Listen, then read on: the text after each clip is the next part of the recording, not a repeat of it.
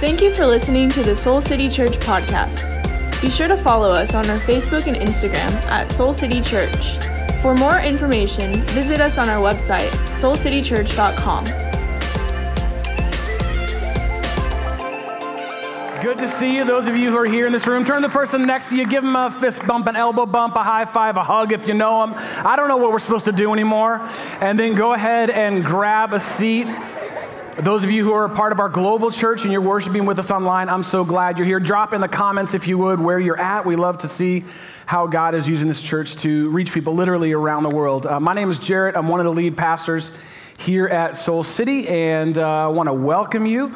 If you are new around here and you're kind of like, oh, I don't know what this church is all about, or maybe someone sent you the link, let me just kind of bring you up to speed on who we are and what we're all about. We are a local church with a global vision, but a simple mission. We just want to lead people into a transforming relationship with Jesus. We think everyone deserves to hear about the love of Jesus and the life that they can have in Jesus, and that is the reason we do everything we do. And one of the reasons we're able to do so much of what we do is because of faith-filled folks just like you who give to the mission and the work of this church. It's everyday, ordinary folks, nothing fancy or special about them. They just trust God and have chosen to release a portion, a percentage of their resources to the work of God in their lives, in the city, and around the world. It's why we're actually able to host this summer will be, I think it's our 8th annual Summer Kids Camp, which is coming up this summer. Let's hear it for Kids Camp.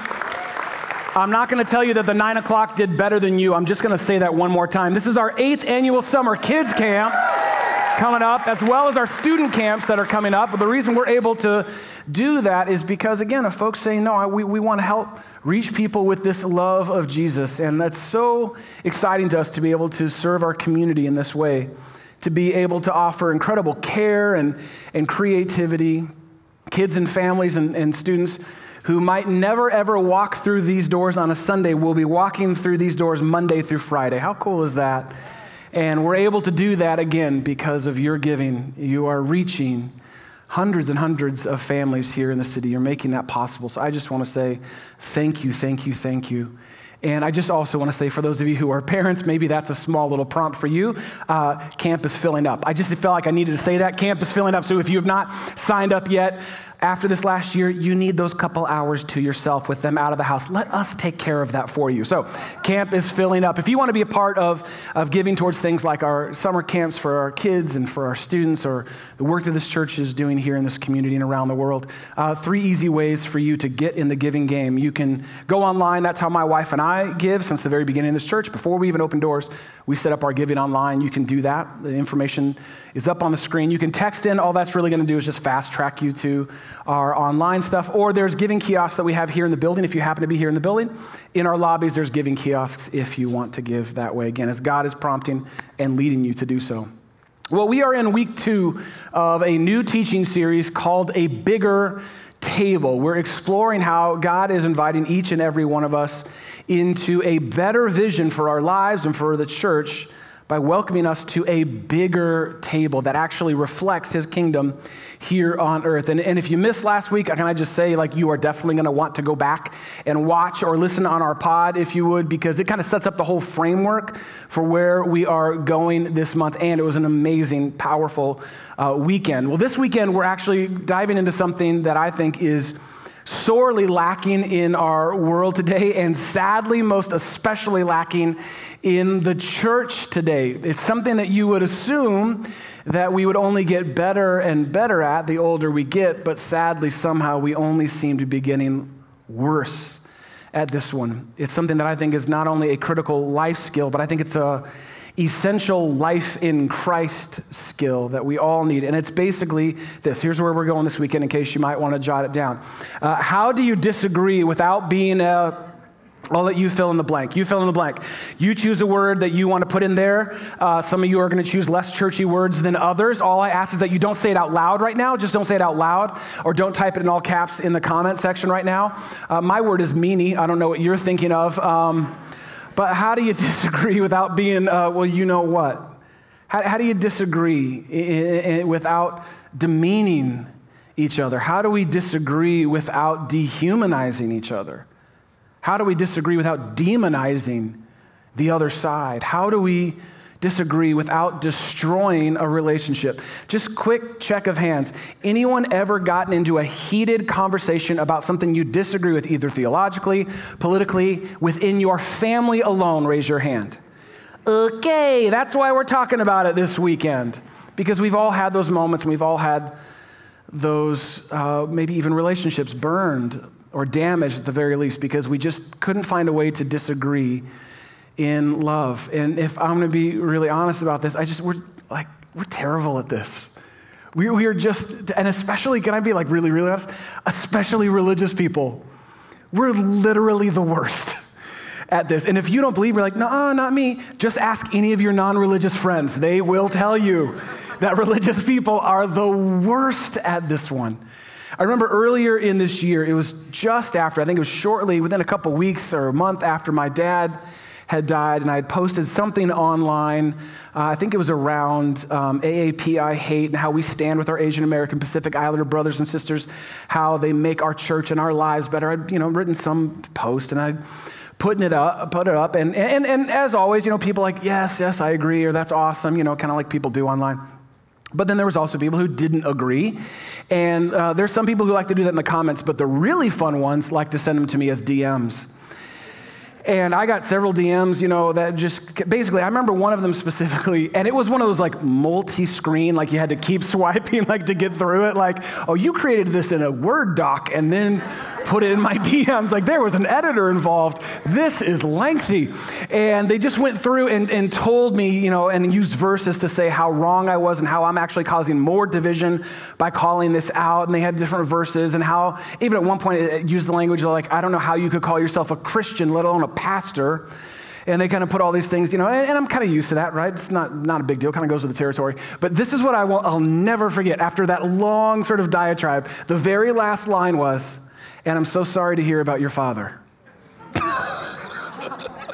Thanks. Really? Okay. Thank you so much for that. Clearly, this person disagreed with me. I have no problem with that. That's totally fine with me. But when you slide into my DMs to put me on blast, and then you slide in a 99-cent sympathy card at the end of that, bold move. That's all I'm going to say about that. That is a bold move, right? We are just terrible. Let's be honest, we're not good at this. How to disagree or how to kind of hold our convictions without holding it against someone else. So that's what we're going to go after this weekend. What do you do when you disagree with someone? Especially what we're going to be talking mostly about is around things of faith, but I think this could apply to just about anything, any conversation, any relationship where you disagree. How do you do that? How do you disagree with, here's a word that I think is sorely lacking in our culture in this moment. How do you disagree with dignity? How do you disagree with dignity? And how do you even know what is worth disagreeing about? Because here's the deal. We looked at this last week, and again, if you missed it, you're going to want to catch up. Here's the deal. The bigger your table gets, that means the more people that come to your table, the more it's going to be filled with people who don't see things the way you do, who don't vote the way that you do, who don't look like you, who don't love like you, who aren't like you. And as we said last week, that is the point. That's the point of a bigger table. So how do you handle the disagreements or the misalignments that will inevitably pop up? Well, I'm glad you asked. Here's what I want you to do. I want you to grab a Bible and turn to Romans chapter 14. So if you have a Bible with you, awesome. If you're here in our West Loop location, our local church here, there should be a Bible right under your seat. So you really have no excuse not to grab one. So grab one, and in our Bibles here at Soul City, it's on page 921. That'll help fast track you there, page 921. But maybe open up a tab. If you're part of our global church, you just open up another tab to Romans chapter 14. We're going to look at how do we do this thing well, especially within the context of faith communities or the church like this. Now, in Romans chapter 14, Paul is speaking to a common phenomenon in the early church, and I would say in every church. He's speaking to division. This vision that God had given, shortly after God had given it, already had division within it in the early church. As the table got bigger and bigger, people began to bicker and fight and form factions of who's in and who's out. We talked about this last week, us and them kind of doing that. It did not take long for us to get there. So Paul just speaks right to that part of us that will, let's be honest, like always inevitably do the same. Now, the particular disputes that Paul is addressing here in Romans 14 were between followers of Jesus who were like newly formed followers of Jesus, but were still holding on to old Jewish customs. We talked about that last week, that this, the first church was largely, if not exclusively, Jewish converts to this way of Jesus. And so for a lot of them, they were still kind of holding on to those old traditions, those old familiar things, specifically around food and what to eat. We even looked at that specifically last week, food and what to eat, or observing Jewish holidays. And so there was these divisions because some people are like, no, we are free in Christ. We don't have to worry about any of that stuff anymore. And some people are like, well, but I kind of like it. And so they were kind of holding on to it, and they ended up fighting, and there was division in the church. And so Paul goes after these two specific things, but gives us, I believe, a framework for much more in our lives. Romans 14:1 says this. It says, accept the one, that means welcome, accept, honor the one whose faith is weak. Now just kind of circle that or underline that. We're going to get back to what that word weak means, because it's not what maybe you think it means.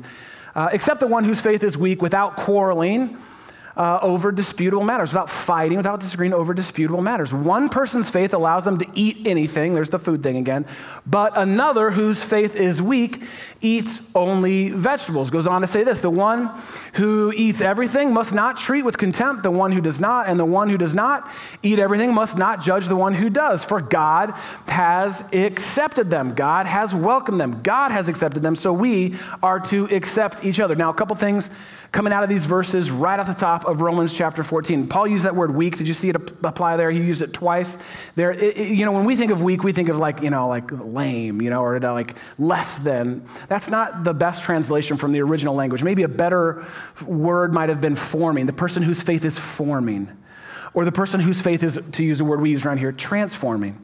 For someone who's still working this thing out. So what Paul is doing here, he's not like giving him a diss, he's just displaying grace. He's saying that's what we're supposed to do. We're supposed to actually display grace to people who are working out. And here's the deal. All of us are always working out what this means to follow God and to live our lives with God in real time, in the real world. And what Paul is basically saying here, and you can kind of sum up everything we're going to read over the next couple of verses. Basically what Paul is saying here is stop majoring on the minors.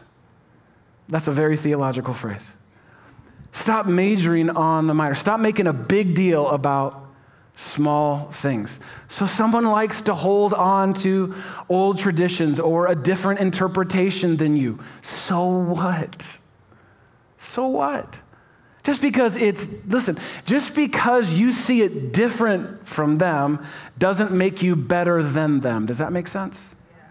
Just because you see it different from them doesn't make you better than them. And he just kind of keeps unpacking this. Jump down to verse 5. He says this. He says, one person considers one day more sacred than another. Remember, we're talking about the Jewish holidays. Maybe you grew up in a church where you followed the Christian calendar and there's different holidays and feasts and things you honor. So that's kind of the same thing.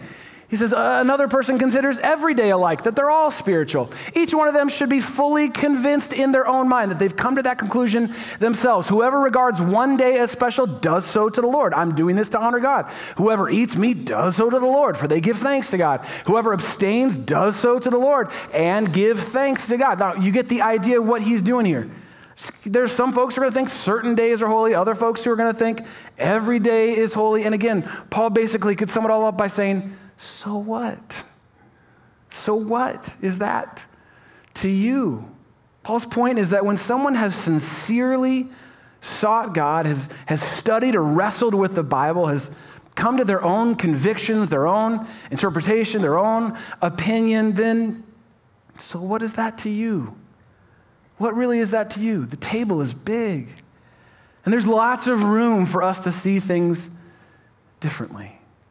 So what do you do when you come to a point where you're like, well, I don't see that the same way as you. I have a different interpretation of that than you, or we're coming from two different sides. What do you do when someone does it different than you? Well, Paul answers that. Verse 13, I'm going to have you shout out here in a little bit, so I just want you to be ready. He says, therefore, let us stop passing, what's the next word? Let us stop passing. Okay, so like some of y'all need to circle that one, underline that one. This is not for you to send to a friend. This is just for you right now, okay? Okay? Therefore, let us stop passing judgment on one another. Let's just stop. Instead, make up your mind not to put any stumbling block or obstacle in the way of your brother or sister. You get that? You get what Paul's getting at here? You see how we're supposed to treat each other? So I'm going to say it again because Paul said it so well. I'm just going to try and say it again, maybe for the folks in the balcony. Here's all that Paul's saying. Stop judging others. Okay, so there's some folks I think that hang out in comment sections that need to hear this. Stop judging others. That's what Paul's saying. Stop it. Stop it. Stop it. Stop it. Stop judging others. It's not your job to judge.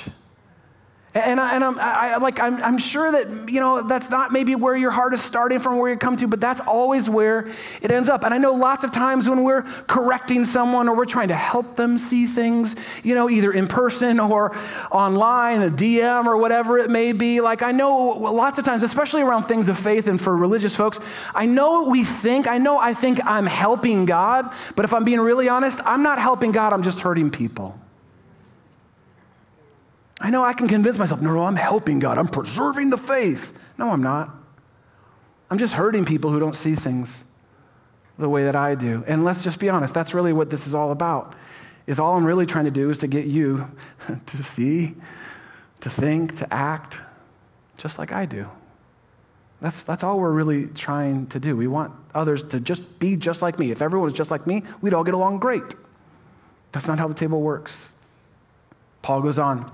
Verse 14, he says this. He kind of reveals where he's at in this issue. Look, I'm convinced, being fully persuaded in the Lord Jesus, that there is nothing unclean in and of itself. He's like, that's where I fall on this hot topic of food that's clean and unclean. I don't think anything's unclean. But if anyone regards something as unclean, then for that person, it is actually unclean. If your brother or sister is distressed or all worked up because of what you eat, then you're no longer acting in love.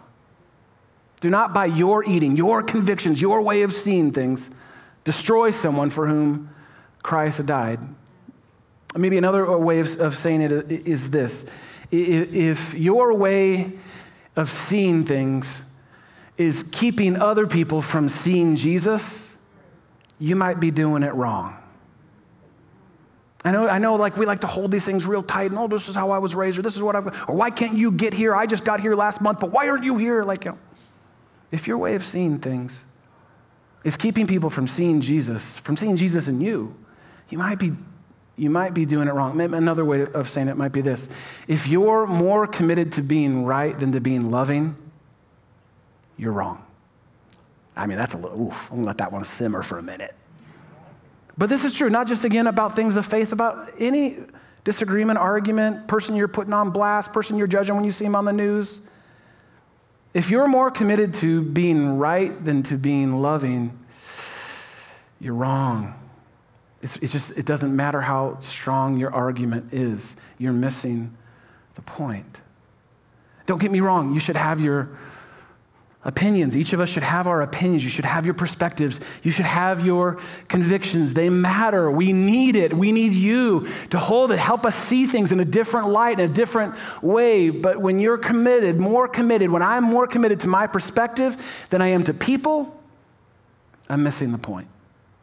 When I'm more locked in on my perspective than I am loving people, I think I'm missing the whole point of what Jesus came to do, the life he came to give us. Paul wraps up this section in verse 19 and says this, therefore, let's make every effort to do what leads to, what's that next word? To do what leads to, he doesn't say to winning the argument, does he? He doesn't say to proving your point, does he? He doesn't say to show them where they're wrong. No. Let us therefore make every effort to do what leads to peace and to mutual, everyone say that last word, to mutual edification. If there ain't a more churchy word than edification, I don't know what it is. Some of y'all need to be edified this morning, right? What does edification even mean? Who even uses that in daily life? What edification means is to build up. So Paul is saying, here's what we're going to be about. We're going to be about everything that we do leading to peace and the mutual building up of each other. I build you up, you build me up. I build you up, you build me up. We are better when the table is bigger. That is the challenge for each of us to really wrestle with and consider. Are your words, are your actions, are your convictions leading to more peace, lifting others up? Is your table getting bigger or is it getting smaller? Is it possible for you to actually hold your convictions while simultaneously holding space for people with different convictions? Is there room enough at the table for you to hold your convictions while holding space for people who may have different convictions than you do? Think of it this way. I want you to think of the last time you went to someone's house for like a nice meal. Like I want you to think about the last time you went over to someone's house and they made a nice meal. Maybe there's a couple, of you that were invited. I know it's been like a year and a half, but I want you to think back like a Thanksgiving. When's the last time you like gathered around a table with a lot of people at a nice meal? Maybe it was Christmas for you, or maybe there was some kind of special occasion, a graduation recently. I want you to think about the last time you were gathered around the table for like a real meal. You know what I'm talking about? Like a real meal. And Jeannie's amazing. Jeannie has one of the greatest gifts of hospitality of anyone I've ever met in my life. I benefit greatly from it. And so she loves to set the table. She loves to kind of have the whole thing set. Now, there's no doubt when you go to someone's house and you're there for this nice meal and you come into the table, there's no doubt that there's going to be a main course, right? There's going to be a main course, and then there's probably going to be what kind of on the sides. There's going to be sides, right? You're going to have a main course, and then you're actually going to have your sides. And I'm talking about a real meal. I'm not talking about just some like charcuterie board, where you just kind of pass around sliced cheese. No, I'm talking about a meal where you actually have to use a fork and a knife. That's the kind of meal I'm actually talking about here. So at those kind of meals, you're always going to have sort of a main dish or a main course, and then typically that main dish or that main course is going to be at the center of the table, right? That's where we like to put it. It's kind of the centerpiece. It's like, da-da, this is the main event, right? Main course kind of goes at the center. And what Paul is saying here in Romans 14 is that there is a main course to the Christian faith. There's a main course to the Christian faith. There are things that are central and essential to it. And then there are sides. And these things are not central and not essential. It doesn't mean that they don't matter. It doesn't mean that they're not important. It just means that they're a part of it, but not the point of it. Does that make sense?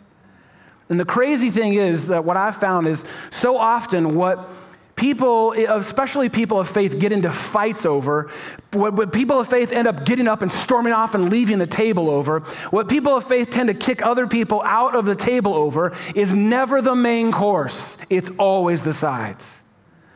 It's never the main course. It's always the sides. No one's fighting over the turkey. What they're fighting over is the fact that there's no mashed potatoes. I'm sorry, how am I supposed to eat turkey when there's no mashed potatoes? I cannot believe that you don't have mashed potatoes at your table. People get all worked up. I can't believe that you're going to serve rolls? Wow, rolls? Wow. I grew up, at my table growing up, we had croissants. Uncultured, uncouth. What are we at KFC? Stop it.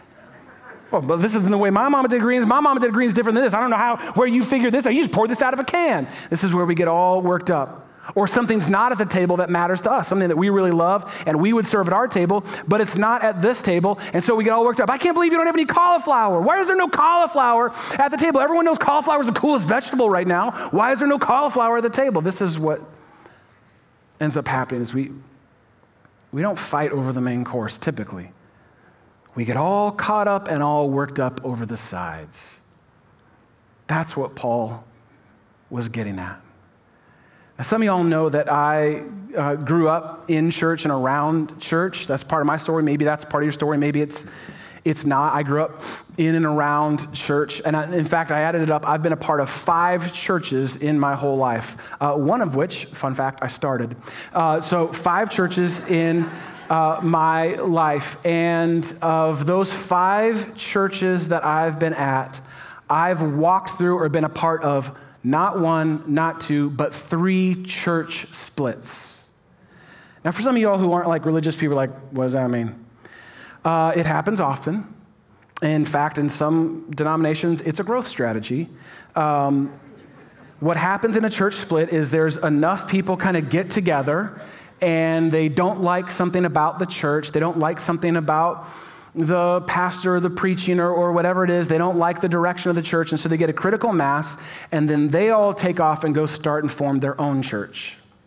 They build their own table. And sometimes for good reasons, right? Because it's maybe something the pastor did, and you're like, and I'm out. Like, you just can't be a part of that anymore. But lots of times, and at least the three that I walked through, it was a group of people who just didn't like the church or didn't like the pastor, didn't like where it was going, and so they got enough people, and they were very, in each of those three, very public about it. Very public about it. In fact, one of the ones, the last one that I walked through that I remember, one of the reasons that they had listed, they met with the leadership of the church, that they had listed of why they were leaving the church is because they didn't believe there should be drama in the church. Now, some of you would hear that and go, yeah, I'm trying to have no drama in my life. Like that, of course. No, what they meant specifically was what me and a group of about 5 of my friends were doing. We would do kind of skits or sketches every Sunday on stage, and some of them were funny, some of them were dramatic. All of them were awesome as far as I'm concerned. And that was a part of it was don't worry about it. It was in the 90s, it was a thing, it made sense. And we would do that. That was one of the reasons they were leaving the church, because they didn't think that we should be doing that on stage on a Sunday. Again, here's the deal. With all of these splits, so often, not always, but so often, it's not because people stop believing in Jesus. It's not because they don't believe in the power of grace anymore.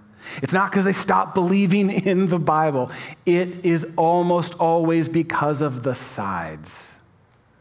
Never the main course. And what happens is we get so worked up that we just think that the sides are the main course. And as much as I hate to do it and disagree with my queen, Miss Lauryn Hill, everything is not everything. Everything is not everything. Not everything is the main course. There's lots of room at the table for lots of sides. Not everything about this great mystery of the Christian faith is essential. Not all of it, that's actually good news. Not all of it is essential. Some things are non-essential. Again, that doesn't mean that they're not important, they're just not essential. Does that make sense? Not essential to a thriving or transforming relationship with Jesus. This wrestling with this tension in us and what religious people can do if left to ourselves led someone to say, hundreds of years ago, they kind of broke it down and said, in the essentials, in things that are essential, we're going to pursue unity. In the non-essentials, there's liberty, freedom, but in all things, charity. Now again, while it's unclear who actually coined this phrase, their point is very clear. That in the essentials, those things that are central, are the main course of the Christian faith, we will always ultimately pursue unity. We will align around these things that are essential. And in the things that are non-essential, that would be the sides, there's liberty. What does liberty mean? It means freedom, options. You can kind of get to sort of where you're at. There's lots of freedom in that. Those are the sides. And then in all things, charity. In all things, charity, which means kindness, love, compassion, curiosity, and what Paul said, peace. That's the table. That's the point of the table. Does that make sense? There's a difference between things that are essential and non-essential. There's just a difference between those things. And when it comes to having a relationship with Jesus. Now, come on, some of you already know this, right? You know kind of how that framework works. For those of us who are in a season, maybe you're dating right now, right? So you're dating, you're kind of out there, you're on the market, you're on the scene, right? You're checking it out. You probably have your list of non-negotiables for the person you're looking to partner with and your negotiables. Things you don't care, right? Is that true? That you have your non-negotiables? Nope, they got that. This is a non-negotiable for me. And then you have your list of negotiables. And then depending on how this season of dating is going for you, maybe you're negotiating some of your non-negotiables to become negotiable. That's between you and God. But you understand what I'm saying, right? You understand? Or if you're looking for a job, right? You probably have some things you're like, okay, well, I'm looking for a job. These things are critical. I want to work in a place like this. I want to have work that does this in the world. And then you have things that are non-critical. Maybe you don't care where the office is at, or you don't care how large it is. We all kind of have those sort of frameworks for things, essential and non-essential, main course and sides. And so what I thought it would be fun to do just for the next couple minutes is just walk briefly, very briefly, through the difference between those things that are essential at the center of the table and then those things that are non-essential that surround the table when it comes to this Christian faith. Now, I'm not going to be able to cover everything, but what I wanted to share with you is what we believe as a church is essential. And where we're aligned as a church around what is essential to having a transforming relationship with Jesus. So you might want to jot these down or screenshot these. These are the things that we believe are essential. And some of you are like, oh, I'm so glad they're finally saying this. It's been on our website for a couple years, but we're so glad you're here. We're so glad you're here. All right, so essential, obviously Jesus. Hard to have a transforming relationship with Jesus without Jesus. So we believe that Jesus is essential. We believe that God is essential. These things are not up for debate for us. Right? That God is the creator, sustainer of all things. We believe that it is essential that we know and have a relationship with Holy Spirit, and that the Holy Spirit guides and guards and protects and prompts and encourages and challenges our lives. We actually believe that God the Father, God the Son, God the Spirit exist together in three distinct persons, but interdependently through something called the Trinity. We've taught about that. We've talked about that. We actually believe the Bible. We believe that it's the inspired Word of God. It is hard to know God, have a relationship with God without the Bible. We believe that it is essential. Now, what you do with the Bible, how you interpret things within the Bible, lots of liberty there. But what's non-negotiable for us is that the Bible is a part of what it means to have this transforming life. It plays a critical and important role. And it's not just that. We believe that grace is essential. That the salvation and a transformed relationship with Jesus does not come through what you do, but what God has done for you. Transformation, we believe that grace and growth are inseparably linked. Another word for transformation is spiritual growth, that we partner with the Holy Spirit for our spiritual growth. We believe people. We don't just believe in people, like you just look around, it's easy to believe in people, but we believe people are created in God's image. In fact, we believe every single person. There's not a person you will make eye contact with today that is not created in the divine image of God. Every person an image bearer of God, and every person unconditionally loved by God, no more, no less than you. We just believe that's kind of fundamental. And we believe the church is essential. Now, lots of different expressions, lots of freedom in how people express church, but we just believe from what we've seen through the Bible, studying the Bible, listening to the Holy Spirit, that church is essential. And I just want to say a quick word. I know for a lot of us, coming back to church, whatever that means, has been a challenge. We're kind of having to restart some engines we haven't fired up for over a year and a half. I get it. I totally get it. I would just say to you, it is essential. Some gathering together of the body of Christ to do the work of Christ in this world is essential in a relationship with Jesus. We believe that's non-negotiable. Now, those are the essentials. That's the main course. These things are not up for debate. They are not a place for division within our church. And to be clear, there's lots of different ways of holding and interpreting each of those within there. Just like there's lots of different things. Like there's lots of different ways for you to cook a turkey. Some of y'all spend hours, some of y'all just deep fry it in 5 minutes. Lots of different ways to slice a turkey. Lots of different ways to present a turkey, but it's still the turkey. Does that make sense? It's still essential. We believe that these things are essential. And for the things that are essential, we will always pursue unity. We will align around these things. We can be from completely different parts of the world, completely different lifestyles, have nothing else in common, but these things unite us. We come together around these things. Those are essential. Now, there's also non-essential things, and there's lots of them. Far too many for me to go through in our time together today. You can look at several of them up there. I just did one screenshot of this, right? So you can see like kind of how people set up or structure church or practices of the church. I remember a big one for me, it was end times, a lot of different debates about the book of Revelation when I was growing up. Marriage and dating, there's lots of room for here. Do you know that in the Bible, you will be hard pressed to find a healthy marriage throughout the entire Bible. Plenty of people married, very few healthy marriages, and isn't it interesting that Jesus himself never married? If Jesus never married, how can it be essential? Okay, so we have lots, and also dating, I would throw that in there. People have made millions of dollars by selling Christian dating books.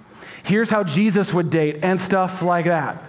Just real quick, hate to burst that bubble, there's no dating in the Bible. God bless the creativity of those people. I wish I had thought of that. The Bachelor, this is one that we can have a lot of debate over. Some would say that it is actually essential. Moving on, different ways, denominations, political convictions, that's another one. Just about every person who's passionate about their political conviction believes that God would vote the way that they do. And again, we say, well, this is how Jesus would vote. Jesus never voted. wasn't voting, it was emperor. It was kings, you didn't vote. And we're so convinced. Well, there's a lot of liberty there in our political convictions. Tattoos, specifically bad tattoos. Lots of room. These are non-essentials, and there are plenty more to be sure. There's lots of different ways for us to hold each of these and more, all of these. And while they are important, we would say that they're important. They are important. I'm not making light, like they're important. They're not essential. We can be at totally different places of those and still sit right next to each other at the table, gathered around what is essential, which we just walked through. We can see things completely differently and yet still be able to see each other as image bearers of Christ. And hopefully for those things that are non-essential that we just kind of walked through, hopefully you hold those things openly. Like for me personally, there are several on that list that what I believe today about them, I did not believe 10 years ago. As I've studied and I've wrestled with God, talked with others, I am in a completely different place than where I was 10 years ago. And my hope is I'm in a different place 10 years from now. That God's continuing to do the transforming work, that I just keep turning that gem and seeing it from a different side, a different perspective. Maybe there's something I wasn't ready for before. Maybe there's something I didn't see before. Maybe I was still too blinded or clouded by tradition or the way that I was raised. So my hope is you'd hold these things openly, that you would seek God to come to the conviction that you have, that you would have the Bible as a source, as a guide to get there, your own experience to inform where you're at on that, and spiritual conversations with lots of different people who don't see things the way you do. It's important not just where you get to, but how you get there.